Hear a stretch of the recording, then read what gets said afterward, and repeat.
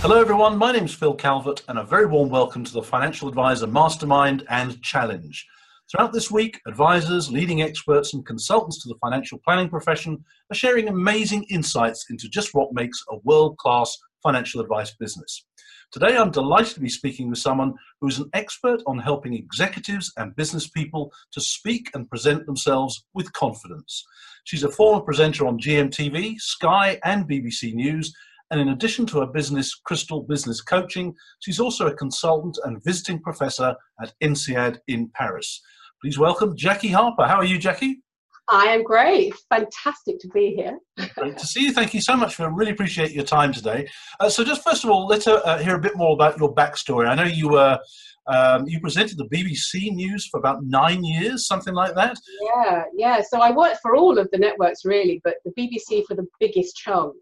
And I did the breakfast show, which meant getting up at 3 a.m. I had a chat show on BBC Two for a while, which was good fun, politics, pop music, fashion, which was also good fun. But really, when people think of me and my television career, it's probably news, BBC News, interviews. I started in the regional news. I did the national bulletins.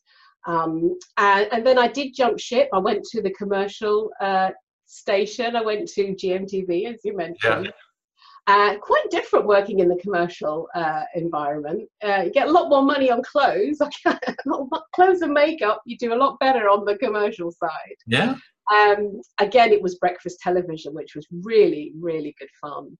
And I also did work at Sky News as well. And their bulletins, they're not really bulletins. You're on air for 3 hours. And it's rolling news. And that is really fast-paced, full of adrenaline, huge fun. I really enjoyed it. Over those years, you were doing that for quite a long time. Can you remember any of the big stories of the day that you broke? Yeah, so I remember, just watching earlier this week, there was an anniversary of the Satanic Verses. And I remember in my very early careers, all the book burning, we were there when the book burning was going, and then the fatwa came, and that whole story grew. And it's interesting that is right now in the news. There were also riots in the 90s. Some of the really big stories in London, we were there. Yeah. There's something about being in a newsroom and you can actually see it, very tangible. When a huge story breaks, everybody dumps what they're doing, we throw out the running order, and then we just completely regroup. And it happens in minutes. We'll send out crews to get the story. We start to get phone feeds. It really is. Obviously, sometimes these are terrible stories. They're bombings. They're things that are utterly dreadful. But in terms of being a television journalist, you are just so alive in those moments. How do you feel that today's TV journalists are handling the whole Brexit thing? It seems to be just non-stop all the time at the moment. And as we speak today, I think the BBC are trying to sort of redress the balance a bit and try and present some of the things that consumers want to hear about. How do you feel they're getting on with it? Yeah, it was interesting. I think it was this morning on the Today programme. John Humphreys was saying, and today, it's important, breaking news, no interviews about Brexit. And it really is. It's just been utterly saturated. But it is a big deal. This is one of the biggest stories in our generation. And you can't not try to give people an understanding of what it means, where we're going. We don't feel like we've got very far because nothing has actually happened. So I do understand why there's been such extensive coverage, and quite thoughtful coverage. But as a human being, even I am a journalist, and I'm actually sick to death of hearing the word Brexit. And I think it's refreshing that they are recognizing that people are just fatigued by the endless conversations, but followed by nothing really changing. I think that's what really bothers people. Yeah. Now, when you came out of journalism with the big organisations, you and I have worked together. We worked out with a bank in New York. shortly after 9/11, and another bank out in Amsterdam as well, which were great times. But I'm quite also interested in your work that you do at INSEAD. I guess there'll be a number of people who aren't entirely sure what that is. Tell us what it is and what you do. I might need to even mention who INSEAD are, because they're not really a household name. They're an unusual university because it's only a business school. No English department, no music department. It's all about business. And so you've got your MBA programs, you've got executive education, which I do a lot of work in. And it's a very top university. I mean, I would say that our friendly rivals, would be Harvard Business School. It is right at the top in terms of global business schools. And I teach on the MBA programs, leadership presence, business communication. And I do a lot on the executive education. And sometimes those are executive MBAs, but they are also bespoke programs with global leaders. And one of the things I absolutely love about INSEAD, when you say global, it's kind of one of those words, what do you mean? But when I go there, there's a classroom of maybe 50 participants with 30 plus nationalities from every single continent. It truly is a global environment, and it's a place for excellence, and they keep me on my toes. They help me to develop my work and my own game, and I find that work fabulous. I just enjoy it so much. It's interesting to see business skills and how they've developed. And I think in terms of the skills that you have and what you teach, certainly in the early days, it was more a thing around presentation skills, which are clearly important. And actually, although we're living in an internet age now, personal presentation skills seem to be becoming even more important. People want to see the whites of their eyes. But I'm increasingly hearing this phrase, executive presence. What exactly is that? Yeah, I'll try and demystify it for you. So presence for me is two components: internal presence and external presence. And the internal presence is kind of, our thinking, our thoughts, what we're feeling as we're going into a meeting, sitting down at the desk with a client, what's going through your mind. And that shapes hugely your presence, how you show up. And then the external presence is probably what you've just said. So that's very much voice and body language. But it's also looking at the message as well. And obviously I'm a journalist, so it's looking at how you express ideas, how you make them memorable. And with IFAs, it's important for them to be very clear in the messaging, really clear about the information that they're sharing with clients or explaining to clients. So I see presence, executive presence, as being those two things. And really executive presence is about achieving, when I'm developing it, is about achieving mastery in your presentation skills. And presence is absolutely, if you've got those two things developed to quite an extent, you're on your way. Really, it is really quite powerful. Interesting. And I know I might even pick this statistic up from you some years ago, but it's a statistic I've been carrying around for many, many years now. But apparently presentation skills training, more people bunk off at the last minute on presentation skills courses than just about anything else, because quite frankly, it's not everyone's idea of fun, is it? No. People will think about presentation training, a coercive side, you've got to attend. And also there's a slightly kind of, well, I don't really need it, I can talk, I'm a great communicator. And you do get quite a lot of this kind of suspicion, not quite sure if it's of any value. And I hope that, when I get people in front of me, that they can see the huge value of presentation training. And today, presentation training has moved on. It's about how you present ideas. So it's not just about standing up and speaking on a platform. It's about communicating online and your online presence, communicating on the phone. And presence even shows up in email. And in terms of our business communication, the most prevalent form of communication is the email. And so your presence is what people think about you? What lingers when you're not there, after the event's done, after you've put the phone down?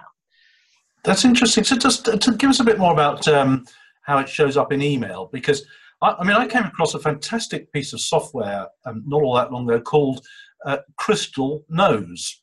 Oh, right.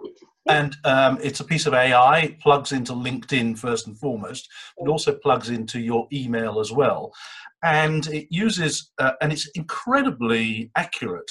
When you are about to send an email to someone or a message to them on LinkedIn, it tells you what sort of words, phrases, and approach you should take with this particular person. Right. Which is cheating a bit, but I guess it helps. But for an ordinary person in business communicating by email, what are the sort of things that they could be thinking about in terms of their presence?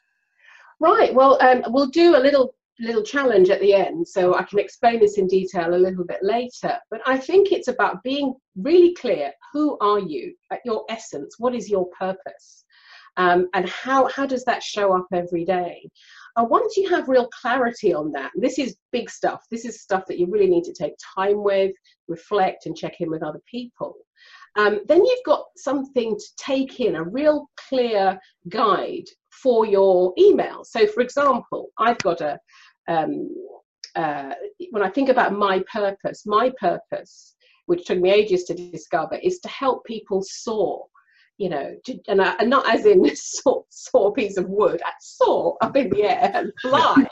Okay, and that's what I want to do. That's what I want to do with my book. That's what I want to do when I'm teaching, is to help people really to just really soar in what they do.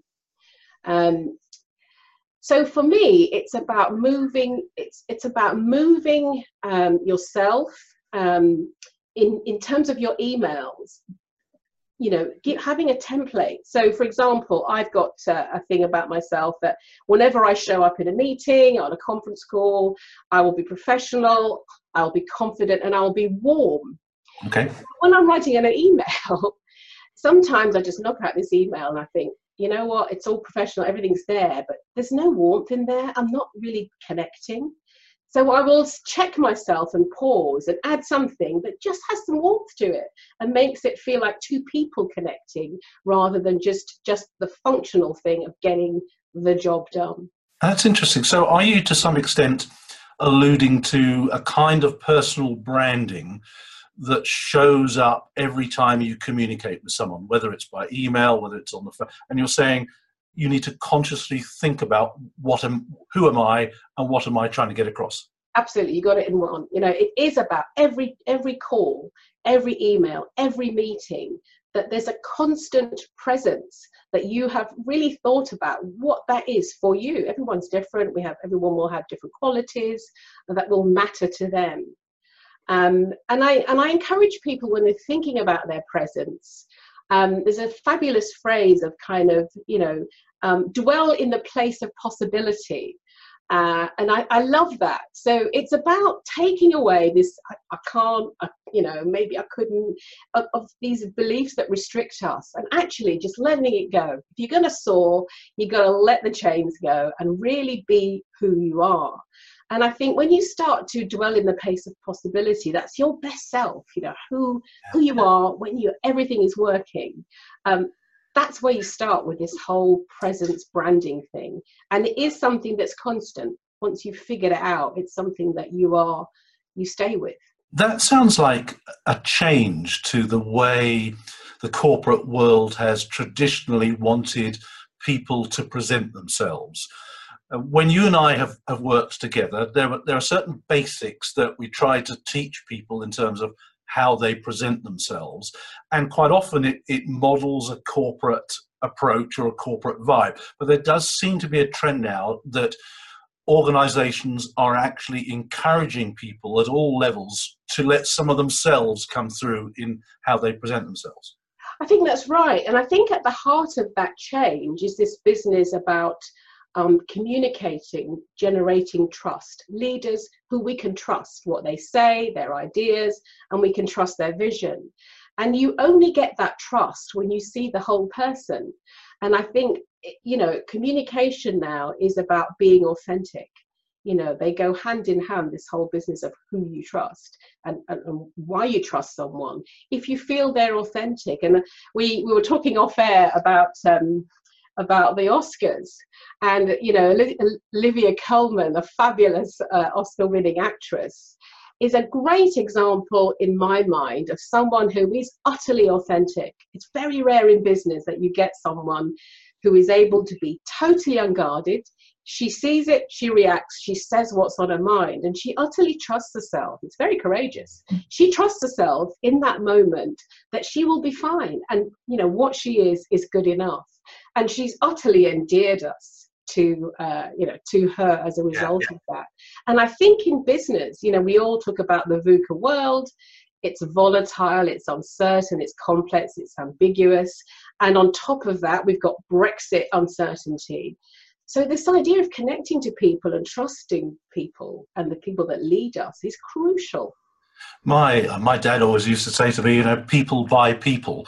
They always have done and they will do, however you are choosing to communicate. I certainly remember we used to do presentation skills training where there was a right way to stand. There was a right place to look. There was a right intonation in the voice. But and much of that is still important. But when we now look at leaders like Gary Vaynerchuk, and we look at people like Elon Musk, who are almost the extreme ends of personal presence, it's quite. I suppose we're living in a much more informal business world now. Yeah, informal and diversified. What is good communication? Is different in different sectors and in different people. And I welcome the fact that we haven't got this very narrow view of what good communication or good presentation now looks like, and that the focus is actually really connecting, with who you're talking to, and attention. Really giving people your attention. It's interesting. I think, we have, what was it? There's a wonderful headline that human beings have a lower attention span than a goldfish. And goldfish has 9 seconds, and we have 8 seconds. And the thing is, attention is important. To be able to communicate with people, you need to be able to give them your attention, to notice nuances. They give us information about how they're responding, about whether we are actually getting anything in terms of trust from the conversation that we're having. And attention is a really important part of developing communication. But perhaps we could explore that one a little bit. I mean, attention's not just about being really good at listening, is it? That's part of it. No, it is about holding attention. If we've got 8 seconds, the average time a human being can hold attention, that presents quite a lot of challenges. So people get distracted quite easily. If you are preparing for a presentation or a meeting, you can waste an awful lot of time when you're doodling and getting distracted and not noticing when you're getting distracted. So it's noticing when something's changing, when your attention is not there. That's one thing about being, really, really economic with your time. But it is also about being in a space where you can really see what's going on, and you can be attuned to the people around you, and you can build relationships that are just deeper. Yeah. In terms of communication, a lot of presentation skills and communication skills coaches, it's very much about storytelling these days. And I'd be interested to explore that with you, because yes, human beings are hardwired to listen to stories. Is it as simple as that? Just being able to be a good storyteller? Yeah, stories are utterly irresistible. Our brains just love stories because they give us patterns that we can latch onto and connect to ideas.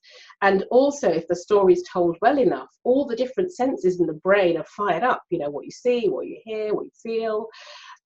All of that is going on. So I think the issue for me with storytelling is there's a lot of it, and it's not always great. Mm-hmm. And I think in business, I think you've got a little bit of a time span issue. You can't spend forever telling a story. It needs to be almost journalistic and TV-like, really quite short, really quite focused, so that you hit the spot pretty quickly, and then you get onto the point of the story. So, I come from an industry that's built on storytelling. News stories are what makes my industry. The Oscars, as another industry, its movies are just fabulous stories on a big screen. We have an irresistible pull for stories, but I think people need to look at how effectively they're telling them. And how effectively they're using them. And I think if you've got 10 stories in a business presentation, that's probably rather too much, probably. Yes. Depending on you, some people can do it. I hate to be prescriptive, because I say that and I'll go to a presentation and somebody will lace it with lots of stories and it'll work. So I don't want people to think it can never work, but you would have to work pretty hard. Yeah. You've got so many. Now, you do a lot of executive coaching, and that often sounds like it's something that's only really of relevance or taken up by senior executives in very large organizations. But I'm imagining the same techniques can apply to anybody in business, a small business owner, perhaps a small financial advice firm. How could coaching help them? Yeah, well, I would say big time. When I was being trained as an executive coach, it took a year. It was like doing a master's degree, and it was very rigorous. But there were people in the room that were life coaches. They were not going to go on to work in the business. And I would encourage any IFA who wants to develop themselves. You just know there are some things that are just getting in your way. Maybe you get ready for a presentation, you get really nervous, or you don't speak up in meetings. Or there'll be something that you're doing in business that you could do better, or you could challenge and improve on. And life coaches are a huge source. I mean, you need to, be a bit careful, because the word coach has got a label that seems to fit all kinds of people and backgrounds and qualification. But I think if you're discerning, I would encourage life coaches, if there's something that really they think they could address, to explore life coaches, because it's not the same price band. Executive coach, the whole thing, the engagements are 3 months, 6 months, and the way that you work in a corporation, in terms of keeping all the records, providing lots of research material for your clients, a life coach wouldn't have to do. But the actual technique about how you get adults to change behavior, they have that. There's a more and more financial advisors and financial planners.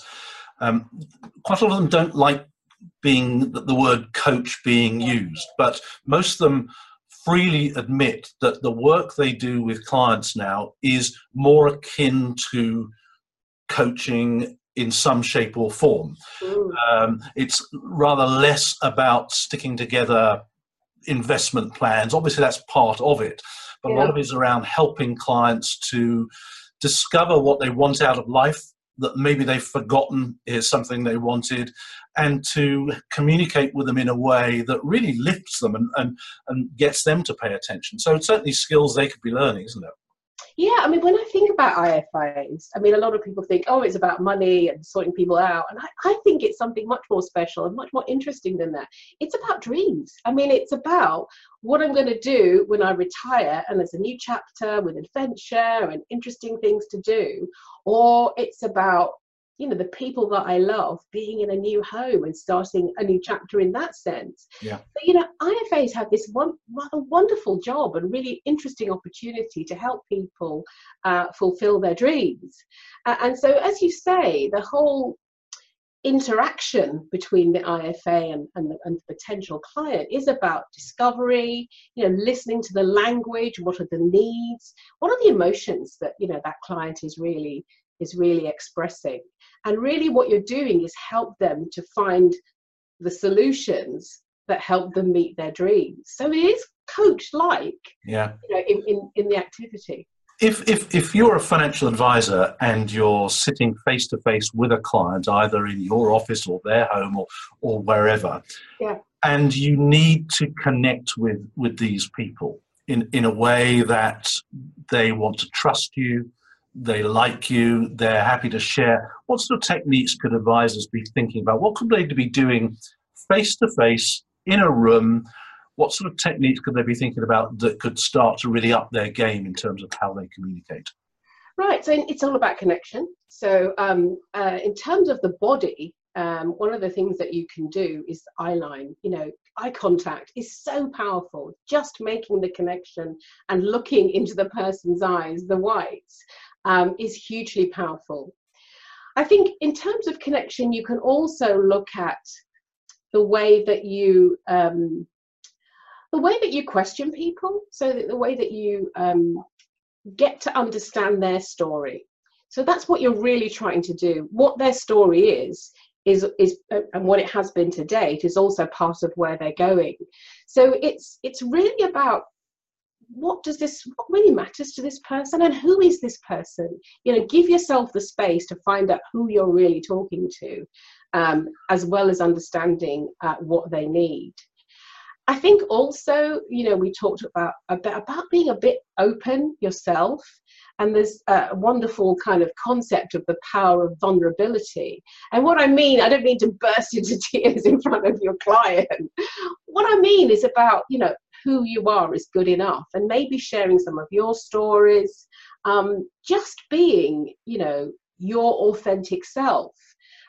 Still professional. Obviously, this is a professional conversation, but it's a personal conversation, and the territory you're in is deeply personal. Yeah.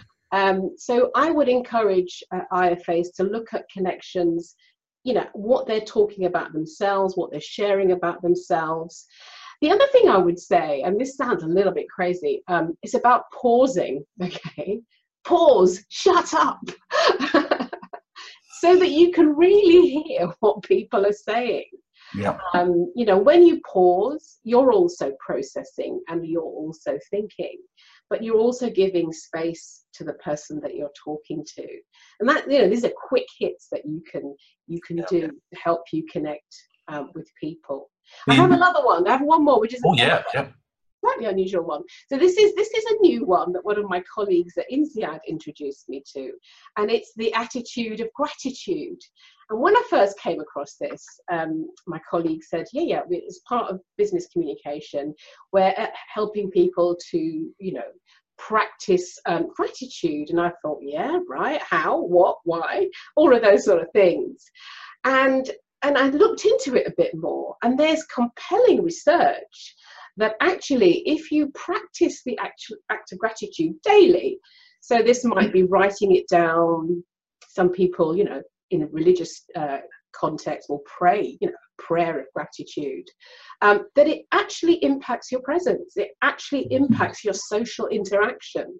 And I jokingly say to people, when I practice gratitude to my husband, I'm a lot nicer to him.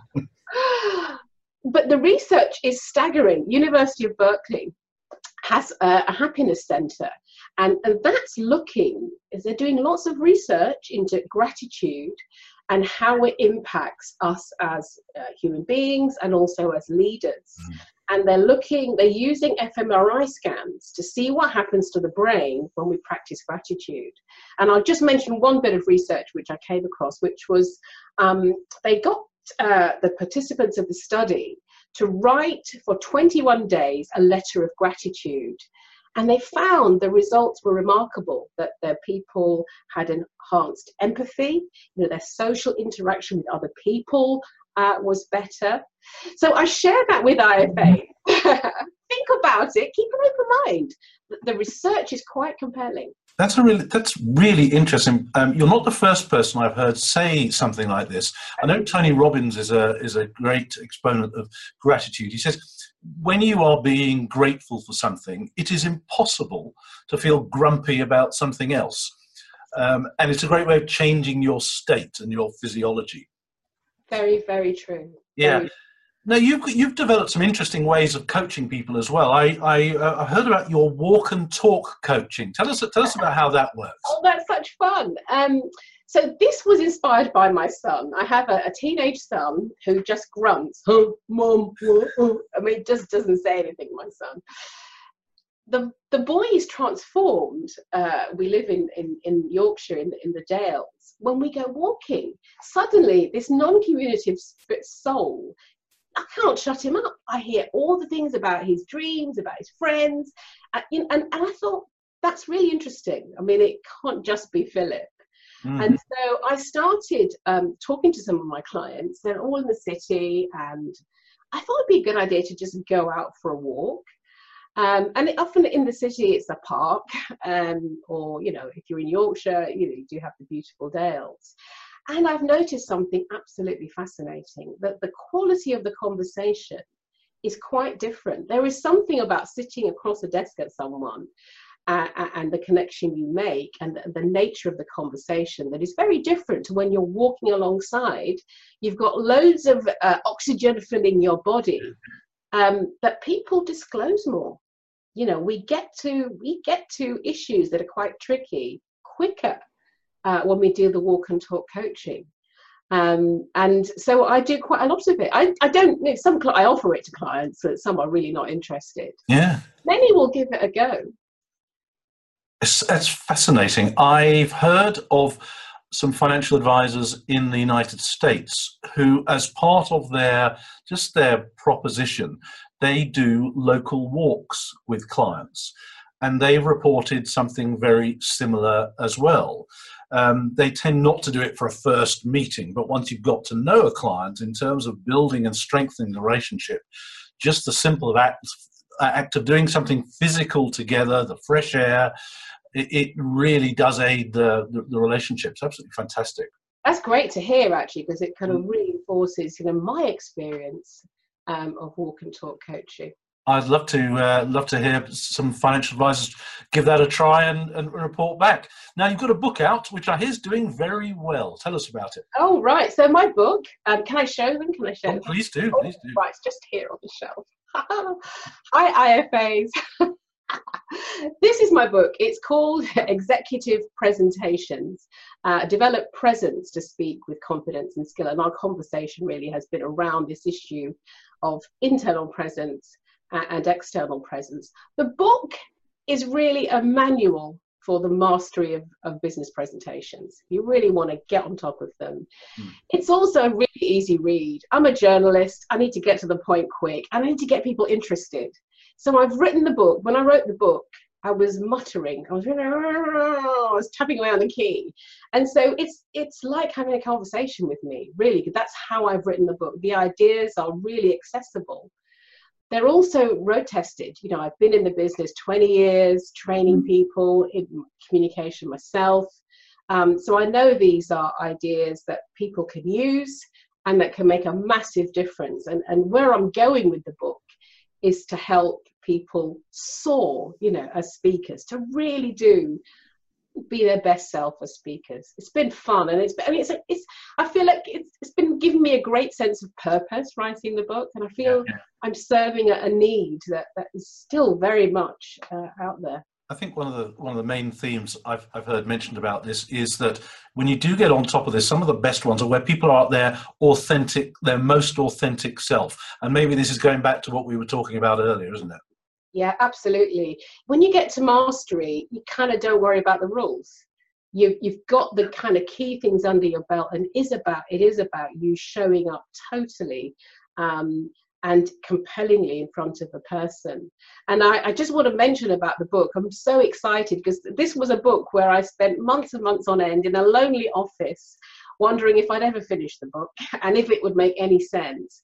And it has been shortlisted for a national Business Book Award. So I'm really proud of that, and I hope that it will give readers an understanding that I've taken a lot of time with this, a lot of care to give people something that really works. Yeah, well, good luck with it. I hope it goes well.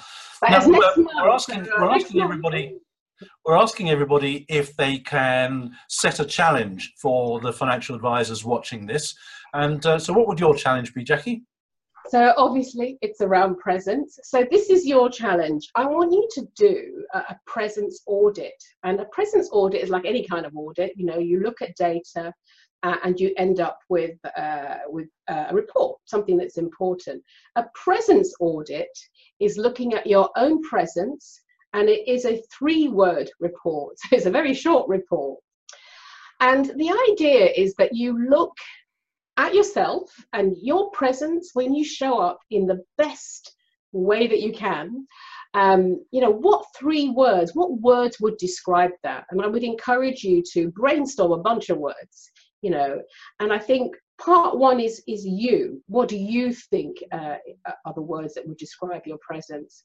And part 2 is checking in with other people. Yeah. And what would they say? You at your best. What are the words? Because then we tap into some of the blind spots that we are not aware of. And then I think you want to boil it down to 3 words that you think capture your presence. So my presence audit, which was given me by a client actually, is professional, confident, and warm. And, you know, I show up, you know, when I'm talking to you, when I'm on the phone, when I'm writing emails, when I'm on a platform. And it's something about this easy 3-word report that you can just take everywhere with you. And you've got this guide and this benchmark about you at your best. So I would love you to embrace that challenge, to start the process of creating your own presence audit. That's fantastic. That sounds like something, once you've done that and you've got your 3 words nailed, that really needs to be pinned up so that every kind of communication that you do, email, telephone, talking with colleagues, you're keeping that in mind. Absolutely. Your new best friend, you know, on your phone, on your desktop, anywhere, so that you lean into this and you live it. You know, the idea of having it is that you live and breathe it, and it's consistent wherever you are. Yeah, fantastic. Jackie, thank you so much for your time today. I really, really appreciate that. For everybody watching this today, thank you for your time as well. At the end of this video, you'll have the opportunity to join a private forum where you can take up Jackie's challenge, and you can take up lots of other people's challenges as well. You can report back on how you're getting on, ask for accountability partners, and really move forward. So once again, Jackie Harper, thank you so much for joining us today. Great to see you. My pleasure. Thank you. And we'll see everybody else on the next video. Thanks for watching.